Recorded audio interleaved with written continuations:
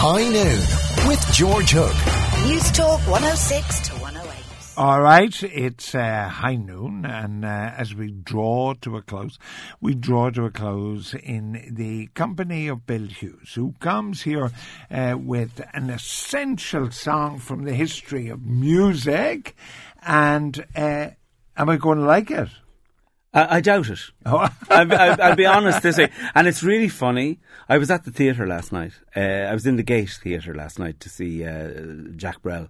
And the front of house manager, as I was leaving the theatre, there's no word of a lie, he said to me, Bill, when are you going to give George a heart attack and play Paranoid on the Essential Songs? And I said, funnily enough, tomorrow. I said, if you be listening, I'm going to be playing Paranoid tomorrow. Today, here we are. Because last Saturday night, after an almost 50-year career, Black Sabbath played their last live concert in Birmingham, back where it all started. Am I supposed to sort of say ooh, ah, or something? No, that's okay. For the listeners are saying that, because we know... Black Sabbath? Oh, yeah. Yeah, because... Oh, yeah, what? 120 million albums later, you know, between Black Sabbath and Ozzy Osbourne. But you start throwing out all these But those numbers. are facts. Those are facts. That's how many people have bought their albums. You know, 13 Black Sabbath albums and 11 Ozzy Osbourne albums. And that's a lot of musical albums. Ozzy Osbourne was the lead singer of Black Sabbath, and then he went solo. So Black Sabbath formed in Birmingham in 1968. Oh, so these guys are all old. They're older guys, yeah. Yeah, okay. So I just said that they were almost 50 years together. They're 1 year short of 50 years together. And Paranoid was their biggest hit single ever, and it was from their second album. And it was released in 1970.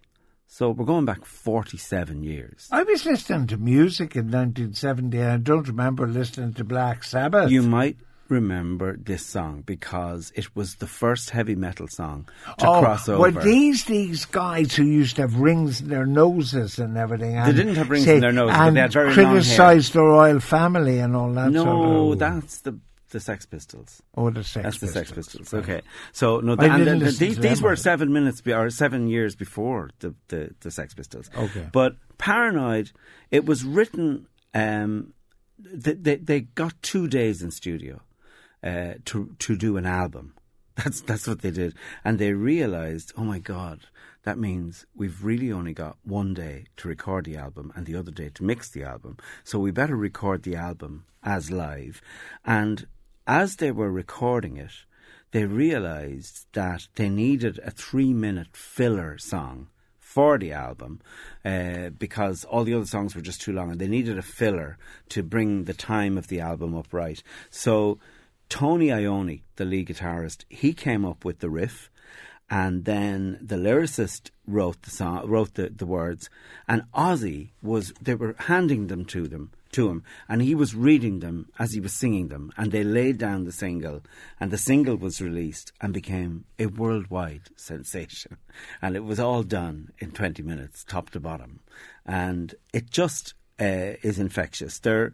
It's been used in movies like Sid and Nancy, funnily enough, Dazed and Confused, Any Given Sunday, Almost Famous, The Angry Well, on Any Given Sunday, you're finally getting something that I know about. Yeah. Wasn't that about football? It was, American football, yes. Yeah, right, okay. And so it was used in that soundtrack. I'm getting stuff in my ear. Do I not know Sid and Nancy? Sid and Nancy. I know Sid Ronald Vicious. and Nancy. No, Sid Vicious was from the Sex Pistols and Nancy Spungen, his girlfriend. And they were a notorious couple who died very tragically, and a movie was made about them called Sid and Nancy. Oh. Okay, so they used this music in... Thank you for telling him in his ear, whoever that was. But so we... Listen, Michael Quilligan. If Michael Quilligan should do this slot every week, because his knowledge of music is so incredibly encyclopedic, you'd be reduced to rookie status in about a fortnight. Oh, grand, okay. Well, that's fine then. No, you're cheaper than he is. So am I? Oh, okay. Okay. Because this eats into my busy day, you know. But anyway, Ozzy placed an ad in his local music shop, and it just said, Ozzy Zig needs gig, has own PA. And that's how he met Tony Iommi, who was the main guitarist and songwriter, the main lyricist, Geezer Butler, who was the bassist, Ozzy Osbourne, the singer, obviously, and the drummer, Bill Ward. And they got together, and they were performing as... They hadn't decided on their title, but they looked out the window of the room where they were rehearsing, and across the street, a Boris Karloff movie was showing called Black Sabbath. Go away. And they took the title from the old Boris Karloff. Look at him, he's going to Google. I can see him reaching for his glasses and he's going to Google it to fact check me. Who are you, Kellyanne? Well, I mean, I know more about Boris Karloff than you do, for a start. He was another monster. But anyway, the band experienced so many lineup changes, they kept falling in and out. Yeah? And Ozzy Osbourne's regular use of alcohol and drugs led to him being dismissed from the band. Stop Googling. I'm talking to you. It's rude. Oh. And since when did I change from being rude? So I'm rude every week. And then, so Ian Gillan, Glenn Hughes, all these top people took over as vocalist when Ozzy was gone. But they reunited with Ozzy in 1997, released a live album called Reunion, and then they brought out their final studio album called Number 13, and last Saturday night, the 4th of February 2017, they played their final ever gig. Where? In Birmingham, back where it all started. Oh, right. Okay. So the band themselves, like, when they were 2 days into it, doing the mixing, they got together so that they put Ozzy in a separate booth. They never had a second run of most of the stuff. Everything was as it appeared and as it ended up on the record. So Ozzy, let's talk about him. John Michael Ozzy Osbourne. All right. He was born on the 3rd of December 1948. He was born in Aston. Do you know where, like Aston Villa, the part of Birmingham? Not exactly the most salubrious part. No, I know Birmingham quite well, yeah. Yeah. So his father, John Thomas I know Osbourne, more about Birmingham than I do about Ozzy Anderson or Black Osbourne. Sabbath. So his father worked night shifts as a tool maker, and his mother, she worked part-time in a factory. Ozzy had 3 sisters, 2 brothers, and the whole family lived in a 2-bedroom house. So he came from very poor background. Now, anybody that knows Ozzy would find it funny to know that as a kid, because he's always been a rebel, he's always been the long hair, he's always given 2 fingers to the world, but to know that as a kid he appeared in the Mikado and he appeared in HMS Pinafore, like, he did all the normal things before, but then the thing that changed his life, he heard She Loves You, yeah, the Beatles, and he was only 15, he just left school, and that completely turned his head upside down. So when he left school, he worked as a construction site labourer, he was a trainee plumber, he was an apprentice toolmaker. But because he didn't have much of an education. Didn't have any education. Yeah, right, and my favourite job that he had, he was a car factory horn tuner. So he used to tune the horns for the cars to make because Birmingham and Coventry were the centre of the car manufacturing industry in Britain. Yeah. And he was always a bad boy. And tons of Irish work in there. That's it. And I worked my summers over there myself. And he had no money coming in, so he took to burglary. And he wasn't a very good burglar. He robbed a television, but it fell on top of him during his getaway. And he'd also grabbed a bunch of clothes in the dark and discovered that they were kids' clothes and he couldn't sell them down the local pub. So he ended up being sent to Winson Green. It was that or pay a fine. Winson Green prison, famous prison in Birmingham at the time. And his father said, "I'm not paying the fine. You can go to jail. It'll teach you a lesson." And it did. It's a tough lesson. 6 weeks in Winson Green prison and with really hardened criminals. So he came out the other end, and luckily he put that ad up and the band were formed, and they were signed by Warner Brothers in America, who had very, very little faith in them. They signed them because they were different, but they didn't expect much. Anyway, for their very modest investment in them, the band started to sell records. Huge volumes of records. 120 million. Yeah. So Warner Brothers got incredibly well reimbursed for the money that they advanced and the faith they had thrown in them.